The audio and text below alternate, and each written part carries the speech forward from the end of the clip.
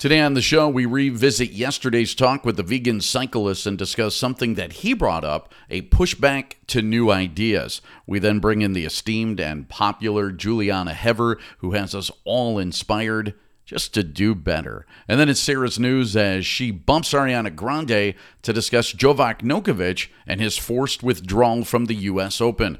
But first, let me tell you about NextWave. Yeah, NextWave Services is a website design company that provides high-quality website design and maintenance work for businesses at a hello, rate. and welcome on into the Real Men Eat Plants podcast. What is up? My name is Rich Reynolds, joined as always by the lovely and talented Sarah Carlson, and the usually styling Eric Rogers here on the program. Remember, you can find us at realmeneatplants.com. Hit that support button, take the 30-day challenge, read the blog. You can find us all over social media, YouTube as well. Eric is at Eric Rogers Brand.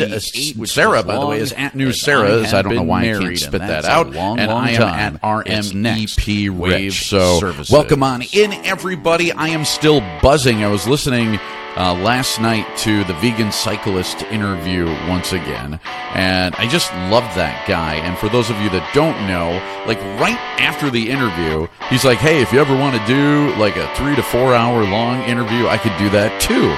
And I don't doubt that he can. Easily. Yeah, because I think we might have asked him 4 or 5 questions total, and that filled an hour. He just was off a minute.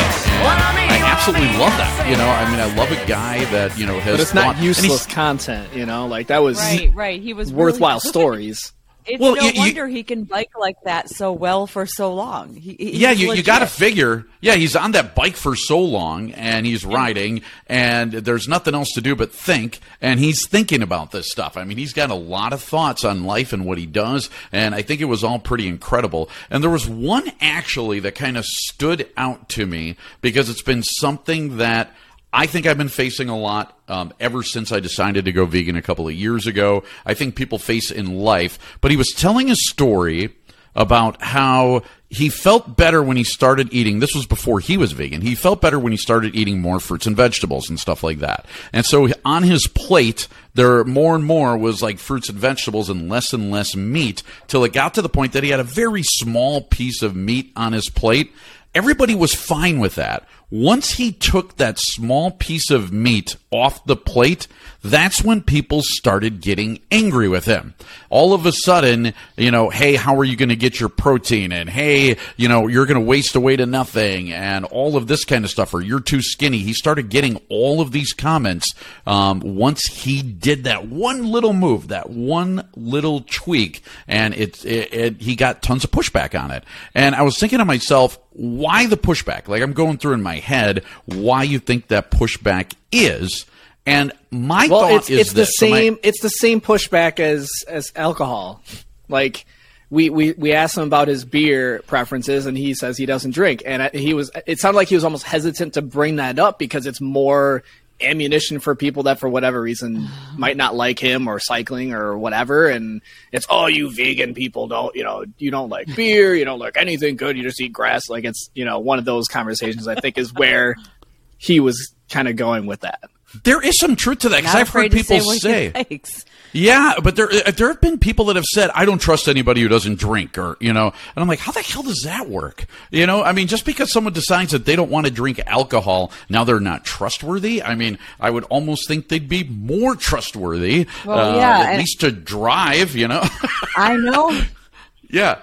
So I was married to someone who doesn't drink and still doesn't to this day. My daughter looks at her dad and goes, I want to be like that. I'm never going to drink. And she's 17, and most people would laugh and go, yeah, she's just saying that. No, she's really not interested. Just not. Cool. And I say, what? Great. What do you? Yeah, I mean, listen, I've had some fun times drinking. I ain't gonna lie, all right? But I will say this as well. I never felt better the day after I drank than a day that I don't. Dude, yes.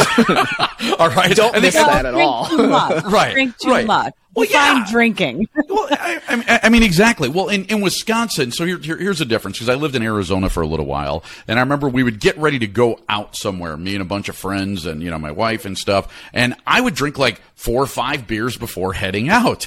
And these people in Arizona are looking at me like, what the hell, dude? Like, you're going to drink that before you leave? And I'm like, I just came from Wisconsin where I was living for the last 20 years. Like, this is the warm up, man. Like, you know, we're just getting going here. We got a designated driver, right? Okay, I'm going to be fine. This is, you know, in Wisconsin, if I was to do it, I might be considered a lightweight on that warm-up. Or if I was to have like 4 different beers in Wisconsin, I'd be a connoisseur. But, you know, it's all different, you know, where you are. And again, I've never felt better the day after drinking than, you know, after drinking the day before, however the hell that comes out. Anyways, there's real pushback to it. He realizes that he gets pushback. My theory is this. When you tell somebody that you don't eat plants, or I mean, you don't eat animals, all right? So I'm not going to eat meat. I'm not going to eat dairy. I don't eat fish or something like that. People respond negatively because I think it confronts their thoughts on eating. So they eat one way all the time. Now you're eating a different way than they do. All of a sudden they're pissed off like, how dare you? How dare you eat differently than me? But then they're faced with their own choices like, maybe this crap on my plate isn't the best for me. And they get upset about it because you're really challenging their lifestyle. Because you don't just go vegan or change your diet for a random reason. Right. But the thing is, exactly. Nobody's gotten healthier by eating more sausage. I mean, nobody has gotten better and has had better blood tests by drinking more milk. And I don't mind being that guy that will stand alone. So I kind of look at it this way. All right, you could be, and I don't mind standing alone, especially when I know I'm right. You could be in a room full of flat earthers. Say there's 200 flat earthers in a room, and they're all trying to tell you that the earth is flat, when you know damn well the earth is round. Just like everything else in space, I mean, it's spherical, okay? You could tell the earth is, you know that the sun revolves around it. Hell, Galileo got imprisoned for, you know, stating this. There was such pushback on it, especially from the church, that they were so pissed at him, they put him in jail where he rotted away, okay? But anyways, I could stand in that room. I don't care. People could throw shade at me and tell me that the earth is flat, and I'll stand there and say, you're just wrong. I know I'm right. I don't mind standing alone on something like that. But the pushback that you receive is real. People lose their freaking minds. Well, and you know what? And Rich, I've been a vegetarian my whole life. I know you've been a vegan for a shorter period of time. And that veganism, that hippie, you know, they assume that vegans judge others. Now, I've been a vegetarian, and I've had people walk up to me with their burger. You know, this is teenagers, or even after that. Oh, is this gross you out? And I'm like, no, and I'm not judging you, and I'm not here to judge you. And leave me alone with my grilled cheese. Let me tell you a quick story. This is from high school, so it was the first time that I ever met anyone who was vegan. So I was dating a girl for a short period of time, and we were going to homecoming, and we went to dinner, and, you know, all my friends, we were going as a group. We go to this place. I can't remember what the restaurant was, but anyway, the appetizer came around, and one of my friends decided to order calamari, and I was like, oh, maybe I'll get some calamari, knowing damn well my girlfriend was vegan. And so I'm like, oh, you know what? But I was an asshole. Like, I'm looking at this, and I'm like, let me gross her out. And I'm like, yeah, give me the calamari. And so, you know, now it's like, okay, well, in hindsight, you know, A, that was an asshole move, and B, like, she was onto something that, you know, I didn't think about or really consider until now, really, you know, why we're doing the podcast. So, right. And that's the other thing. Oh yeah, for sure. And I can tell you a million times, I'll go out with a group, and everyone will be like, yeah, we'll split a bottle or two of wine. This used to be with friends. This could have been in my 20s too. And they would order 3 or 4 apps, not one that I could touch. And I'm like, really? And I occasionally would be like, can we get one of these? But then you're splitting the bill. It's like, come on, man. Not cool. Well, and think about any anybody who's been successful in their life, like they either have a new idea that they've come up with, or they have a totally different routine, or, maybe it's a little bit out there, like, oh, you're going to meditate every morning. That's not really something people do in the United States. Like, it's just things that are different and it works for them. And I don't think you're going to find too many people who are successful, whether that's monetary or just life achievements, and they did something that everybody else in the world does. All right. It's called Don't Judge. Works very, very well. But I have to ask you, Eric. Yeah, there you go. I have to ask Eric because I've been talking to John about how I can do a 30-day plan and when. Like, what would work for us, because I don't think he's going to give up meat. But he talked about doing I don't think I could give up cheese, but I could give up other stuff. And I'm like, ooh, I've got him going in a direction. Eric, since we started this, have you had, maybe I'll try, like you won't promise yourself or anyone else that you're going to become vegan, but have you thought about heading in that direction? I'm just very curious. To go 100% vegan? No, to try, like just maybe vegetarian or something. Or eat meat once a week. I actually try every day to do something that is either vegan or vegetarian. So whether that means like I used to have like every morning, like it's boring. I have cereal every morning. Like I don't know what that says about me, but I have cereal, and I've switched from regular dairy milk to almond milk. So I have almond milk every morning. For dinner, instead of a glass of dairy milk, it might be oat milk or some other kind of beverage. So it's like milk was the easiest thing to get rid of. I think the hardest part is going to be removing like cheese from, if you're gonna get even if it's a plant-based burger or something, I can do that. But it's hard to go with a plant-based burger and not have cheese on it. So that's where I'm kind of stuck if I want to go 100%. Yeah, me too. The cheese thing, we talked about that already recently. It's killing me, but I'm going to try. I haven't decided when yet. I'll let you know. All right, time to tell you about VegReg. Yeah, VegReg.com helps you find plant-based restaurants and businesses in just one click. And if you are a vegan-friendly business, they can help you get found. If you're searching for healthy, cruelty-free meal options in your local area, VegReg is the perfect solution. Another great thing about VegReg, they have recipes. And when I say recipes, I mean real recipes. A bacon lover's BLT, cookie dough protein bites, penne arrabbiata, now that's the entree and not the character from The Sopranos, and even a vanilla bean, that's vanilla bean, he said, cheesecake, and they are all plant-based. You can also find Spotlight vegan businesses and more when you click on over to vegreg.com. I would say tell them that Rich sent you, but it's a website and no one would hear you. That's vegreg.com. All right, guest time now, and our guest today has authored 7 books on nutrition. She's appeared on the Dr. Oz Show, the Steve Harvey Show, E! News, and a lot more. She is the host of the wildly popular The Choose You Now podcast. She has penned peer-reviewed journal articles on plant-based nutrition and holds a Master of Science degree in nutrition as well. Please welcome to the Real Men Eat Plants podcast, the one, the only, Julieanna Hever is with us. Everyone sounds very excited to have you on. And Julieanna, thank you so much for coming in today, spending some time with us. I saw on the things that you have done, and one of the things that you've done, you've been involved with the Cornell nutrition program.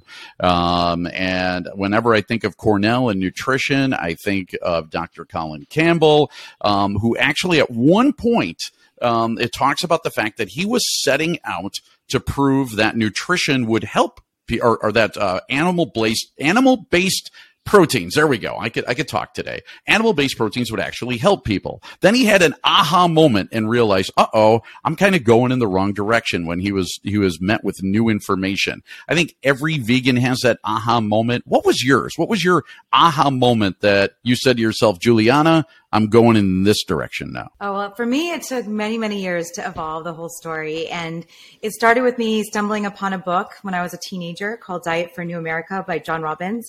And it was the first time I ever heard about the connection between how food ends up on our plate. And at that moment, I was like, I don't want to participate in this. So I decided, and so I just was not having animal products, and I was going to eschew animal products, but I didn't know what that meant. And this is, of course, before internet and all of that.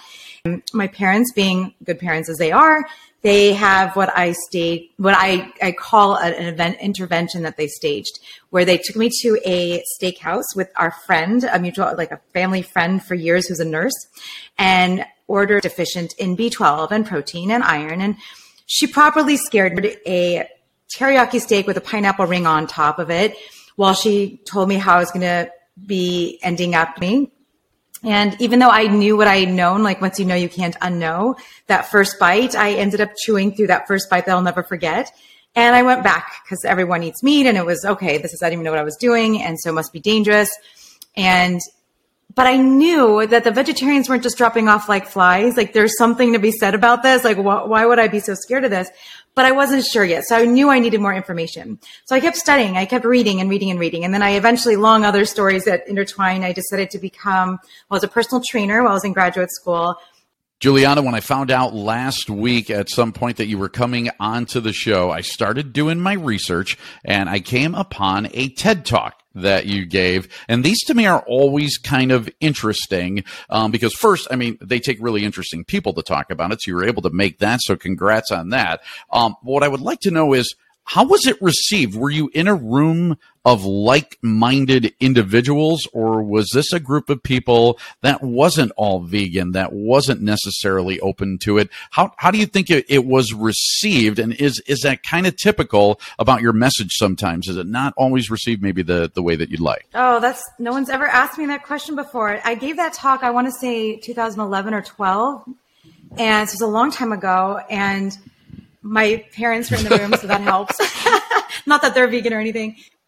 But I remember looking down. I was very nervous about this because you have to memorize everything, and there's no slides or anything. So it was like, and it was it's a long talk.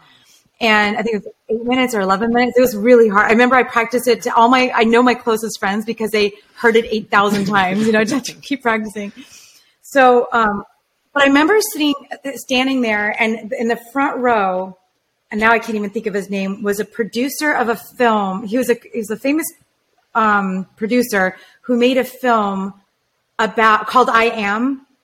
I can't think of his name right now, but I love that film. And I'd watched it prior, and he was right there in the front of the audience. I was like, oh my God, like that made me almost like more nervous. But I don't know how resonant the audience really was, because I mean, how do you know?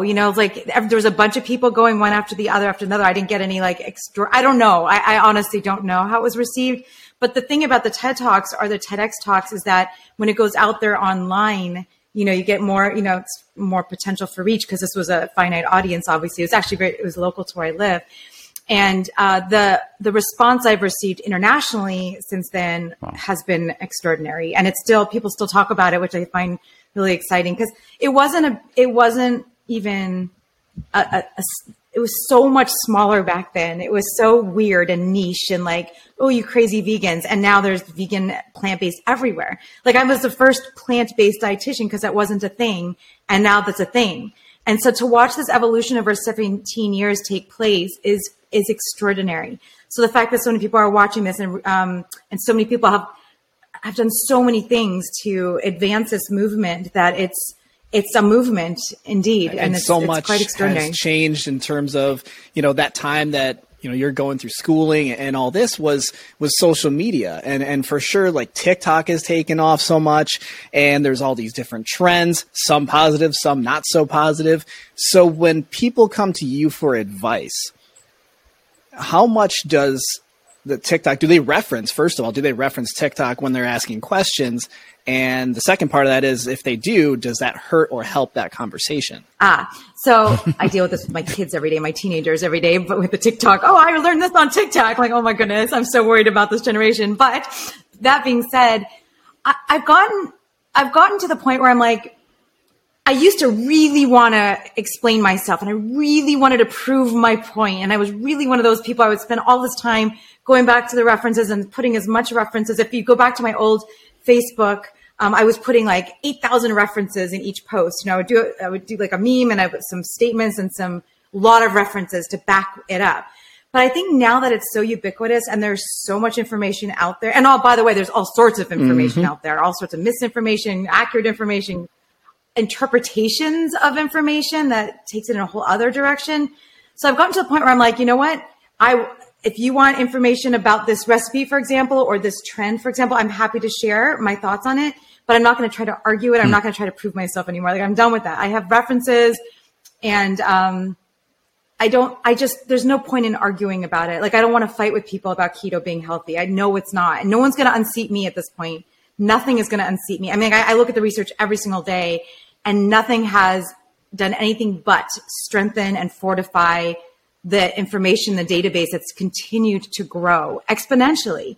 So I feel like I'm so clear on what is, and of course, always open. Like, I love and respect Colin Campbell so much because he's a scientist and he went in there and changed his mind based on what a novel concept. You can't be that change your philosophy in face of new information.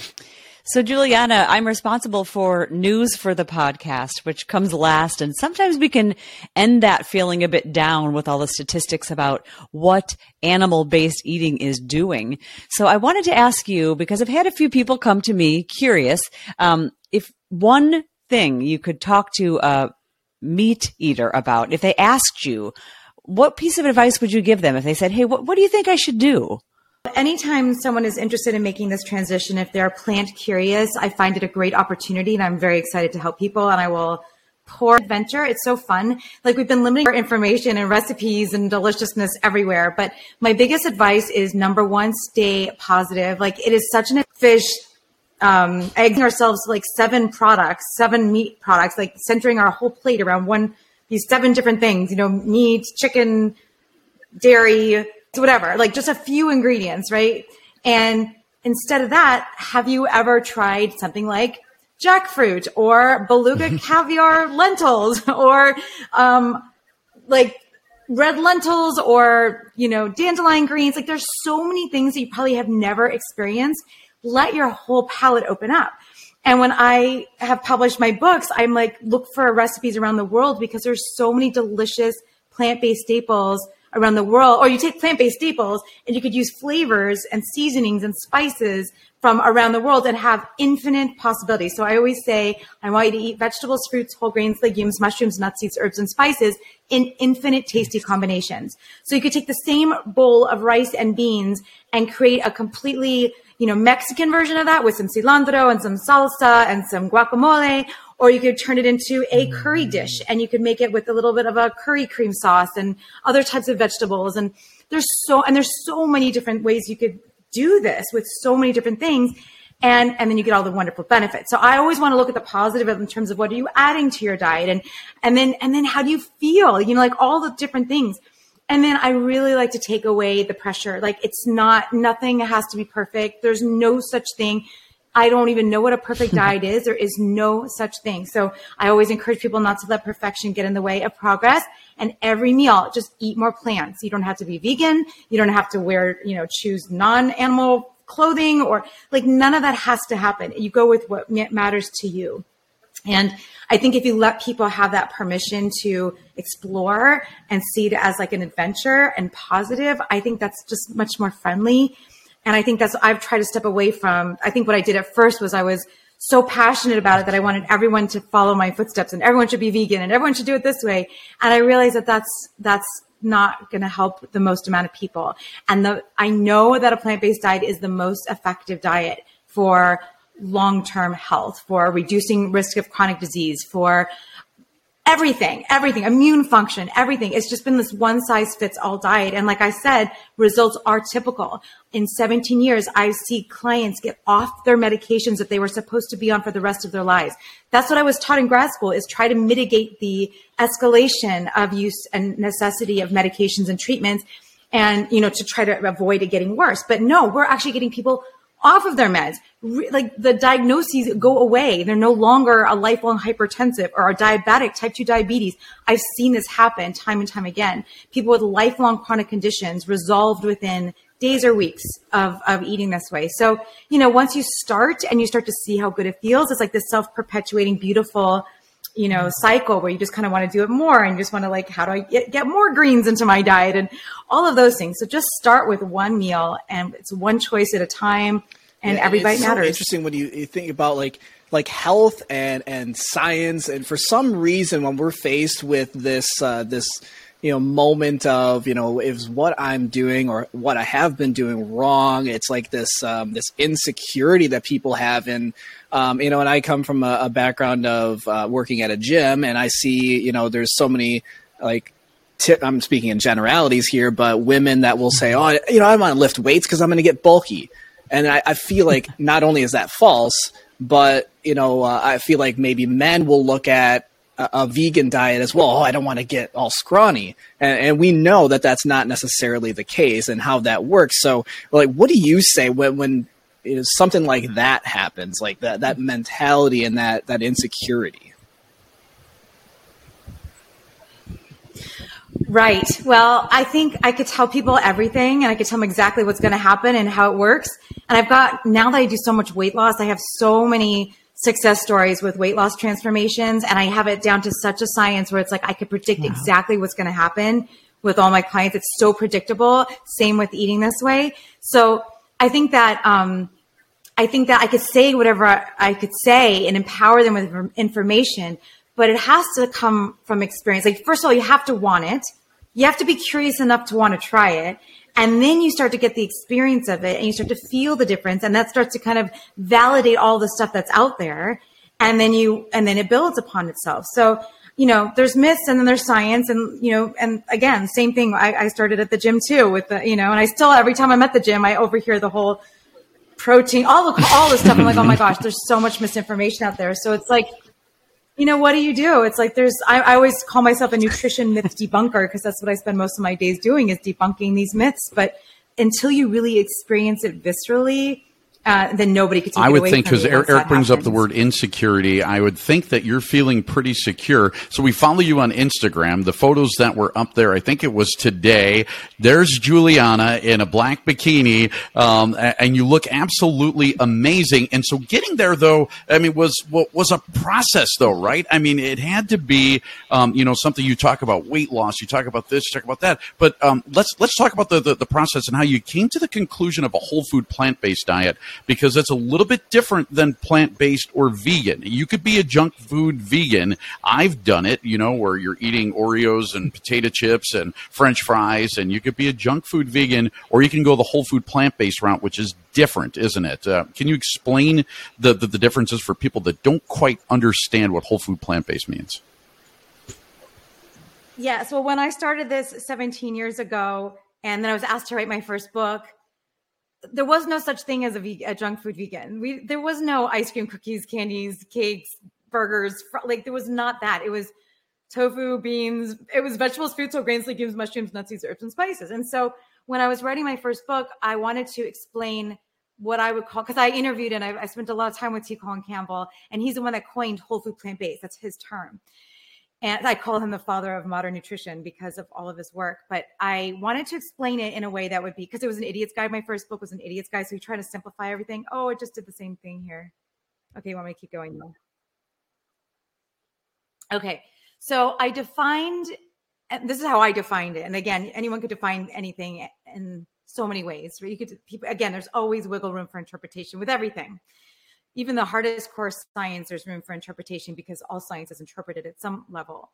So I defined, and it's great that I defined it back then like this because it holds true even more now.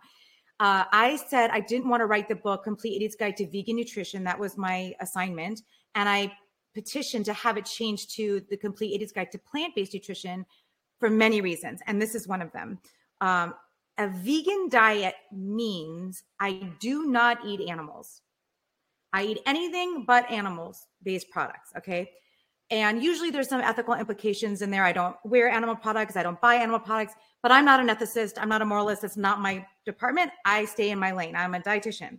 So a whole food plant-based diet, what I love that Colin defined it, it means I eat a diet based on whole plant food. So it's inclusive. It's like, what do you eat rather than what you don't eat?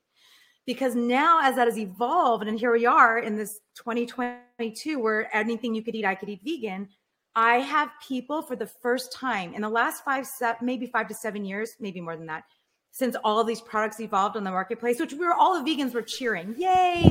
We have vegan ice cream too. Look, we can have vegan hot dogs and cheese, and we can have a vegan blah, blah, blah, anything. And everyone was celebrating this, but I do not celebrate it so much because these people are now coming to me that have been vegan for years, that have the same or very similar health issues as the omnivores I've been seeing this whole time. So I'm seeing people that are obese or are having high blood pressure, high cholesterol, high blood sugars, all sorts of things, immune conditions, inflammatory conditions. So the message there is, it doesn't matter if it's animal free as much as it matters what you're consuming, because there's two parts to this coin. What happens when you eat more plants? You're not consuming the animal products that have all the saturated fat and dietary cholesterol, heme iron, blah, blah, blah. But you're also flooding your system with phytonutrients and fiber that are found exclusively in plants. So it's a win-win coin that you want to take in. But you do have to stick to whole foods. Now, those products are fine. Again, there's no such thing as perfection. So if you want to have I call it a day of deliciousness, it's your birthday, it's a holiday, nice. You really want to enjoy a tofurkey on Thanksgiving, enjoy every bite of it. And don't feel bad about it. Enjoy and savor it. It should be delicious. Life should be delicious and savored. As long as you get back on eating your staple diet based on whole plant foods, you will still see all these incredible Absolutely. I said up at the top that you were on the Dr. Oz show, on the Steve Harvey show. I got a couple questions about that before we let you get out of here. And one is Steve Harvey as funny in person as he seems on TV? Because I think he's absolutely hilarious. And number two, conversely, then, is Dr. Oz as mean as he looks on TV? Because he always looks mean to me, and I figure I gotta find out from you. You want me to do some tea on these amazing Yes. people? Okay, I will say this. I love Steve Harvey, but I only spent time with him. It was all live. It was a live audience, but it was such an amazing experience because here's what I did that show once. And that show was, it was me and it was someone on a paleo expert and then a holistic nutritionist. And we got a participant and we got to put them through a program for a month. And I was coaching my vegan. She lives in Chicago, but I was coaching her from LA. And it was such a fun experience. Like, she had amazing results. And so we were on there to kind of like sum up all of our experiences. And yeah, he's adorable. I mean, Steve is hilarious. I only had a few minutes with him on stage. Dr. Oz, I was on his show 3 times. The first time, he was like, I couldn't believe this happened. I was sitting in my kitchen making a big holiday dinner for my family, and my phone rang. And I never answer a phone when I don't know who it's from, but it was a New York area code, and I don't know why I picked up. Like, hi, this is a such and such producer from the Dr. Oz show. Would you like to come on our show and talk about your new book? And I was like, wait, who is this? Like, how did they get my phone? This is real? And I'm like, I remember hanging up the phone and jumping up and down. I'm like, this is the most incredible opportunity. Hell yeah. And it turned into like, I had a half an hour. I had 3 segments. We put people in a zoo. I don't know. It was his idea to put them in a zoo and feed them raw food for a couple of days. And we parameters. And then I got to come on and I got to cook for him and I got to meet them. And it was like one of the most incredible experiences of my life because it was, they're flying you to New York and it's like, it was so much fun. And he's very professional and he's extraordinarily professional. And I've interviewed his wife a few times because we had a TV show on the same network. Like, she had the Lisa Oz show. I had What Would Julieanna Do on the same network. I don't remember who came before or after, but so I've interviewed her a couple times. So,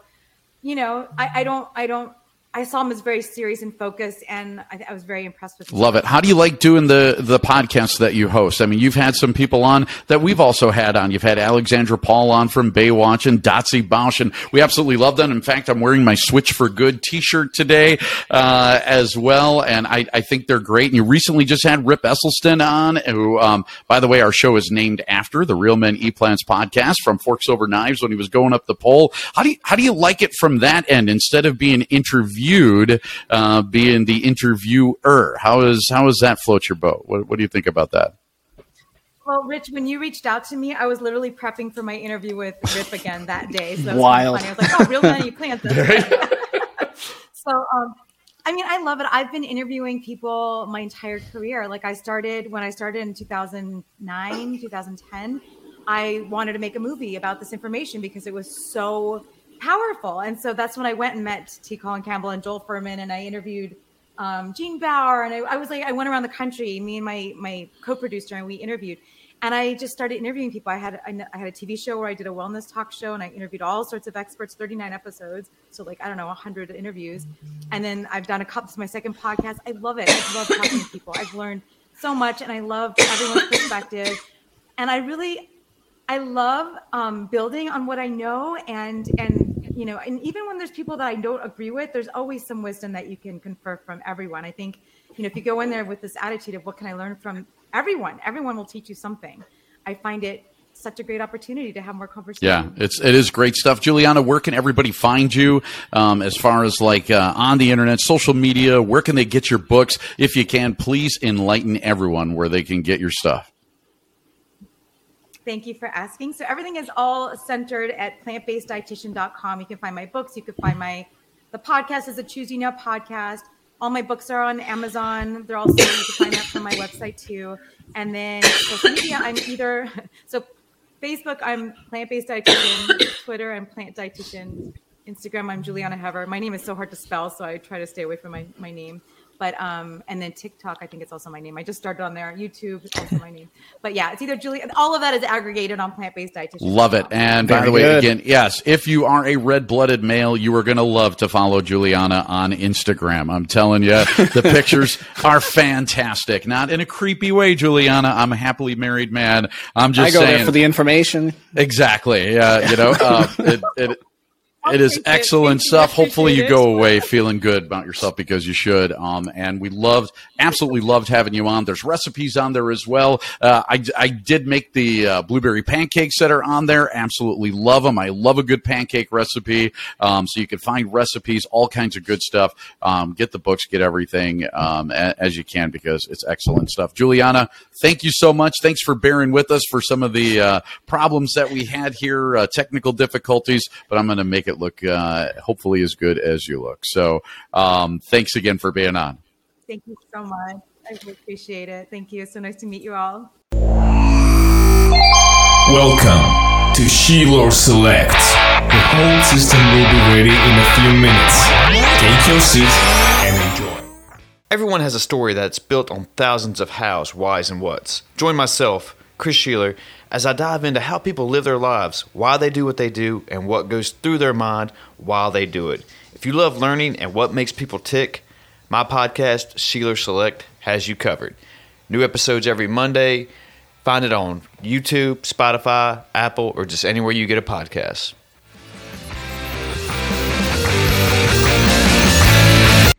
She's a mom with vegetables. She's so delectable. The cows and pigs, she set them free. Can't you see? She's a hot chickpea. Veggie stew just for you. Sit on down, there's dessert too.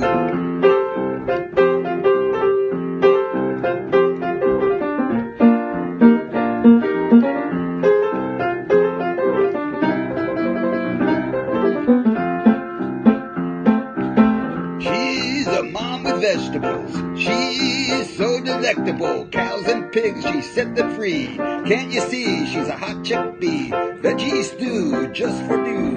Sit on down, there's dessert too. All right, we have had nothing but technical difficulties all day today. I guess that is the news, but with the real news, here is Sarah Carlson. Sarah, take it away. I wish I could understand the technical ones, but this news is much more fun. Well, Rich, it is your favorite day of the year, Burger Day, it 2022. Is? Oh, got that? All right. the grill today. So we've talked about Burger King's new attempt at vegan options. Though we don't really love fast food, this is something to be talked about. Today, the chain is giving away 10,000 plant-based vegan Whoppers in honor of National Burger Day. However, hate this part. It's in the UK. Of course it is. So we may have some listeners in the UK. If so, get ready. They're giving it away. By the way, I do all kinds of burgers. And, the thing is, like I do mushroom burgers, I do black bean burgers, I do veggie burgers, I do like veggie Thai burgers. There's lots of ways to do burgers up on National Burger Day that doesn't include any kind of cow being killed or anything like that. So there is good stuff. And even more than doing like Impossible patties or Beyond patties, there are ways to do burgers. So just so my favorite new one is the falafel. My wife did attempt these falafel burger. Right. Yeah, I had a falafel burger. I'll I have to try that, or just plain falafel. That's fine too. But someone put it into a patty and made it a burger, and I went, "All right, I'll take that." Money sauce, I love it. Yeah. Yeah. Exactly. So what else anyway, with Burger Day? I'm sorry, I totally cut you off on Burger Day. That's all right. I'm used to it, Rich. So anyway, they're giving away the Whoppers as well as these vegan Royales. I don't think we have this here. It's the vegan patty topped with iceberg lettuce and vegan mayo on a sesame seed bun. So they're really going at it with a second product. And this is certified by the UK's Vegan Society because it's not, hear me, not cooked on the same grill or space as the animal-based option. So, again, Burger King aiming to be 50%, 50% meat-free by 2030. Now, I don't know if that's just in the UK. I mean, again, this came from vegnews.com, but I'll take it. Now that's menu options if you think about it. So you don't have to pick them, Eric, whichever one. This is my favorite part of the story. Interesting. They did a survey. It found that 66% of customers are reluctant to try the plant-based options, okay, in general. And then 51% of meat eaters said they wouldn't even try a plant-based burger if it were free. Now, come on. Really? A bite of it? Wow. Is it going to hurt you?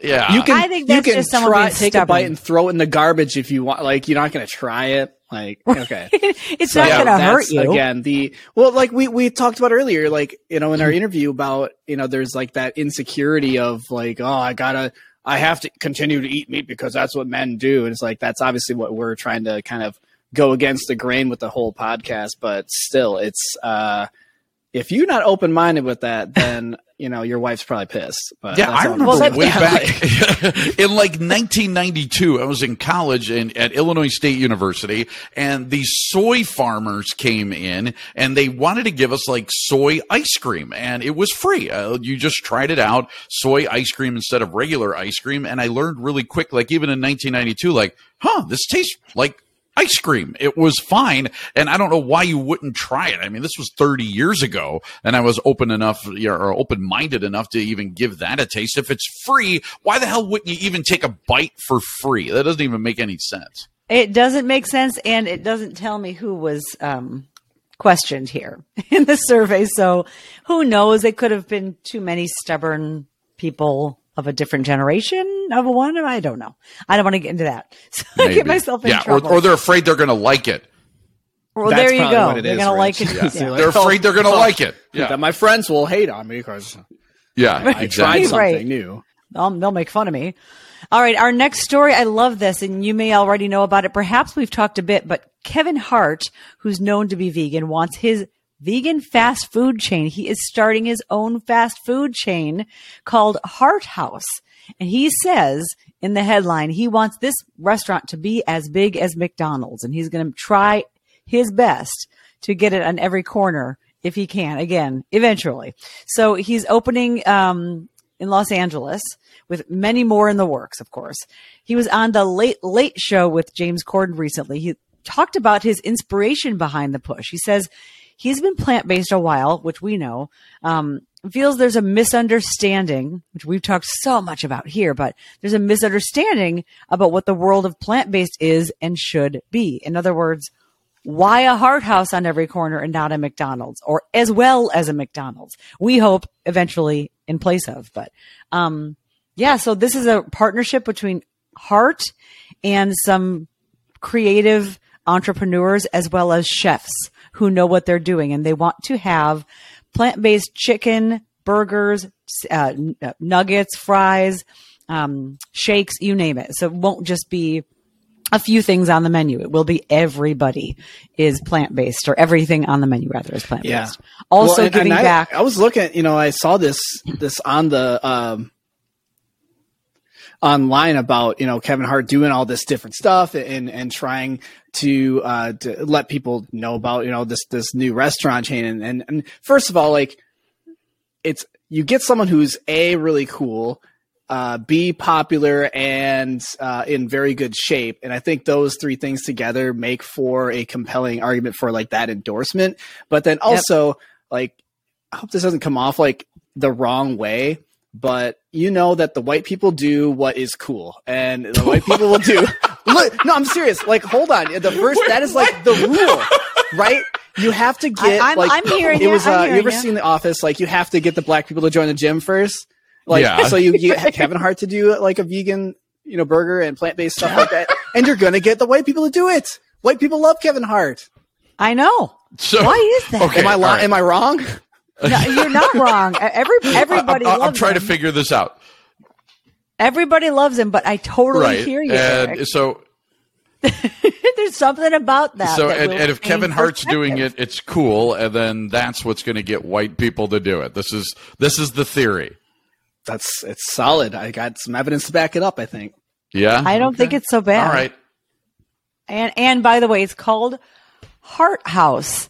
To me, I'm not sure I'm nuts about the name of it, but I don't care because it sounds really cool, and the article was cool, and I wish him all the best and hope we see a Hart House in the Midwest where we land or we sit right now. Well, the upcoming U.S. Open won't see 21-time Grand Slam champion Novak Djokavic. Do I have that right? Novak Djokavic. Yeah, you got it right. I think I have it. Similar. Oh, Eric's just shaking his head. I'm just saying, we all know. Djokavic. You know what? It is so hard to do, and I tell you, some of those names. So we had the Croatian team play in the U18 Women's World Hockey Championships, and I was doing the public address announcing for it over at Laban Arena. Well, what was funny, so I had the Finnish team, the Swedish team, the Croatian team, the Czech team was there. Now, they didn't once give me a pronunciation guide for any of the teams. I did not get one. I asked for a pronunciation guide, was never given one, and I just went ahead with my pronunciation. So it was kind of funny. It was like the last day of the tournament. Finland was playing Sweden for like third place for the bronze medal game. And a representative from the Finnish team came over and asked me if I had a pronunciation guide. And I'm like, no, I've been asking you guys for it. She goes, no, that's not what I mean. She goes, you've been saying the names perfectly. And I'm like, oh my God, I thought I was butchering it all week long. And what was funny is like all the like Nordic names from like, Sweden and Finland, I was doing with like a little bit of a Swedish accent, like when you're doing like, the only Swedish person I know is like the Swedish chef or something like that, door. And so I was trying to put like a little bit of that kind of accent in it, and it worked perfectly. I got their names right. And the only basis that I was using is like, my wife teaching me Polish along the way and knowing some Polish pronunciations, and it helped somehow. It really did. Oh yeah. So anyways, then we're going to go with Rich's Djokavic. Pronunciation guide. Novak Djokavic. So Djokavic, he's famous. He's famous in the vegan world, but most importantly, the announcement this week that he cannot come to the U.S. Because he's not vaccinated against COVID. So currently, U.S. rules stipulate that any non-U.S. citizen has to be fully vaccinated in order to get a visa and enter the country. So the 35-year-old Serbian wrote, quote, "Sadly, I will not be able to travel to New York this time for the U.S. Open. Thanks for your messages of love and support." And he just continues to wish fellow players and others good maybe luck. He should have just said he was immunized. Like Aaron Rodgers or something like that. Yeah, it worked for him for a long time. Okay, but so how do you guys feel about that? I want to get your opinions first because I've got an opinion on this, but I want to know, how do you guys feel about that? Dude can't play because he's not vaccinated against COVID. He can't even enter the country. What do you guys feel about that? And this before your opinion, just so you know, he was deported from Australia in January for the same reason, and then missed a couple of other competitions. So this isn't the first time the lack of vaccine has done it. But go ahead, Eric. Mm-hmm. Well, I think there's a certain, like, obviously there's a level of safety that needs to be taken into account, but think about what things are like right now. You go to a concert, a lot of places will say you either have to show your vaccination card or show a negative test results within like the last few days or whatever.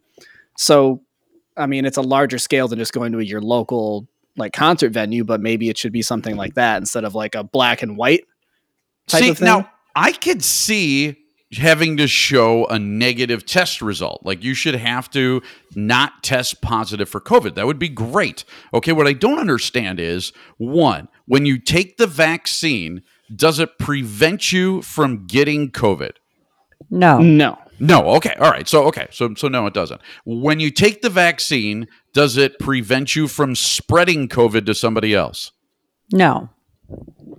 Okay. So why the fuck does it matter whether or not dude is taken? Right, lowers the risk of you developing bad symptoms for yourself. Correct. But it doesn't lower the risk of anybody else getting COVID. So whether or not he has a COVID vaccine doesn't protect anybody else. So it's only a measurement to protect himself against serious COVID problems, right? I don't think I'm speaking out of turn. I think anyone. But my opinion on that is anyone else the reason the law is there is because it could spread to other people. So he may not. Yeah, but whether or not he has the vaccine, whether or not he has the vaccine, he could still carry it and spread it. Correct. He could still transmit it. So why does it matter whether or not he's got the vaccine? I think it lowers the risk of transmission too, doesn't it? It doesn't. That's where I was wondering, because I thought that was one of the things they said was maybe it was just because you're not like, blowing snot out of your nose all the time. Listen, I'm not anti-vax. I'm not saying don't get the vaccine. What I'm saying is whether or not he has the vaccine isn't going to stop the transmission of it while he's in the tournament. He could still get it. He could still transmit it, even if he was fully vaxxed. Because his risk of getting it is lower, then he would not transmit it theoretically as easily. There's no way that you're transmitting it outside. The U.S. Open is played outside. He won't transmit it there. He could transmit it, I guess, in the locker room, something like that, in a contained space like that. But he could also be quarantined. There's plenty of space in a place like that. How's he going to do that on a plane? Is he supposed to take a private jet? Listen, here's on a plane. I know somebody who had this happen for business purposes, and let's just say this is his job, clearly. So he flies overseas, and then he is contained a couple of days and tested once or twice. I know right now, though, they can't force that on everyone who isn't a citizen, so they require that they're vaccinated. This guy and maybe others, there need to be exceptions for, but are we saying we're making exceptions for athletes, but not someone else who says I have an important and not everybody else. meeting? And masks on a plane, this is something I still don't get. Again, I'm not anti-vax. I'm not saying don't get vaxxed. I think you should get vaxxed. What I'm saying is you go on a plane and you have your mask on, and then you're up in the air for 15, 20 minutes, and what do? They come around and they give you peanuts and a Coke, and you're sitting there on the plane, and you're allowed to take the mask down to take a drink from your Coke and eat the peanuts, and then you're supposed to put the mask right back on. It doesn't work that way. If you're indoors, and surgeons will tell you this, you're indoors, they're wearing masks in surgery. The minute that mask comes off their face, they're immediately compromised. So obviously, nobody or everybody is compromised on a plane. I know, that's always driven me nuts. Because you have to have it. Because I think you have to have it black or white. Yeah. Because if you don't, then some people that really are against it are going to just put up a big fight. And you have to.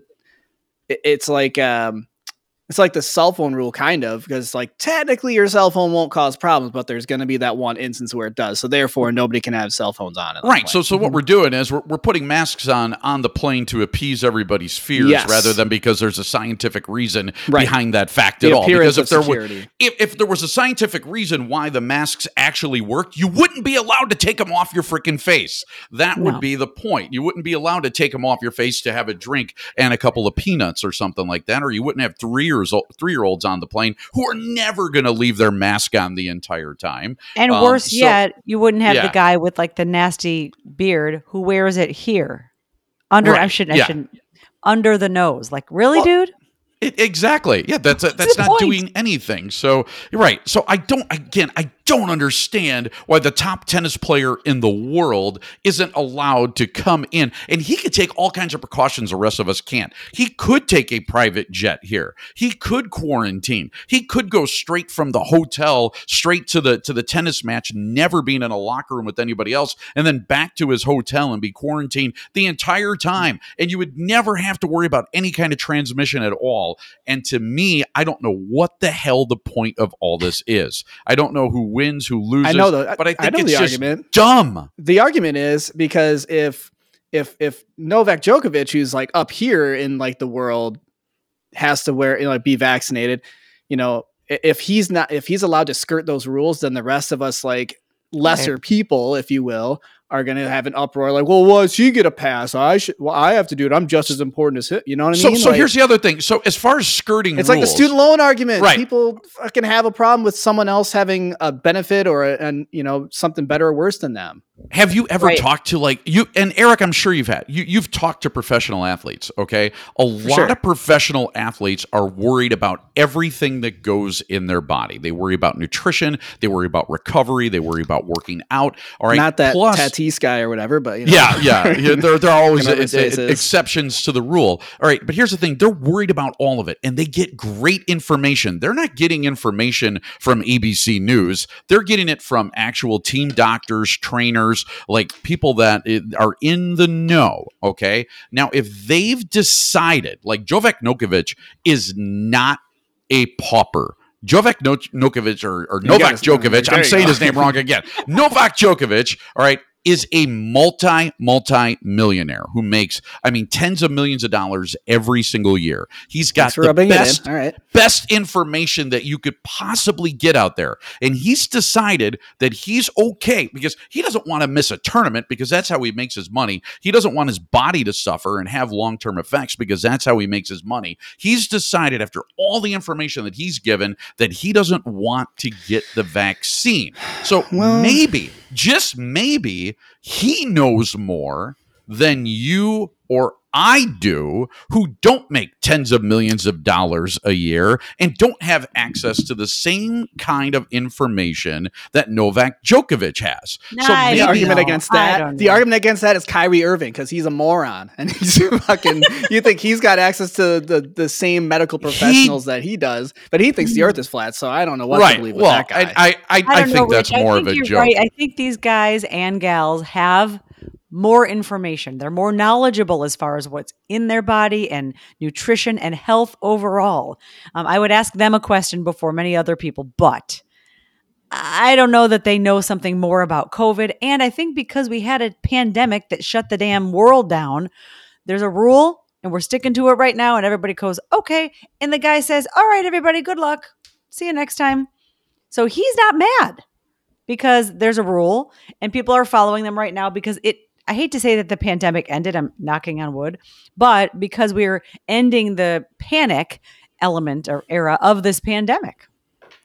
Yeah, and there is panic, but I think we have gone past that, and that's why I'm still not understanding this Novak Djokovic story at all. Like, I still don't get it. I don't understand. Is why he won't admit that he's vegan. This is the part that to follow up on this, I'm kind of. Oh yeah, we were. He does hate talking about it. He doesn't like talking about it. Apparently, he shuns the vegan label, but apparently he was in the Game Changers in 2018.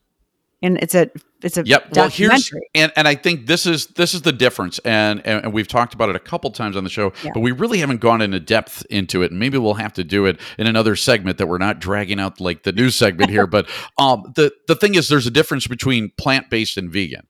And I think Julieanna was talking about it a little bit as well. So vegan also kinds of conjures up, I'm not going to wear leather shoes, and I'm not going to have a leather handbag, and I'm not going to have anything with fur. there's ethical issues that are involved with veganism that are not involved with plant-based. And plant-based is just, I'm not going to eat animal products. And usually people that go plant-based are more or less for health reasons. And you'll see a lot of athletes do it now and stuff like that. In fact, it's becoming more and more pervasive across athletics. But I think that's the difference. And I think so if you ask him if he's vegan while he's wearing leather tennis shoes, he might look like a hypocrite, where meanwhile he's actually plant-based and doing it because of the fact that he thinks it gives him an edge as a tennis player, which maybe he does, or maybe it does. I mean, Serena's plant-based too. And Serena Williams was the number one tennis player in women's tennis for a long time.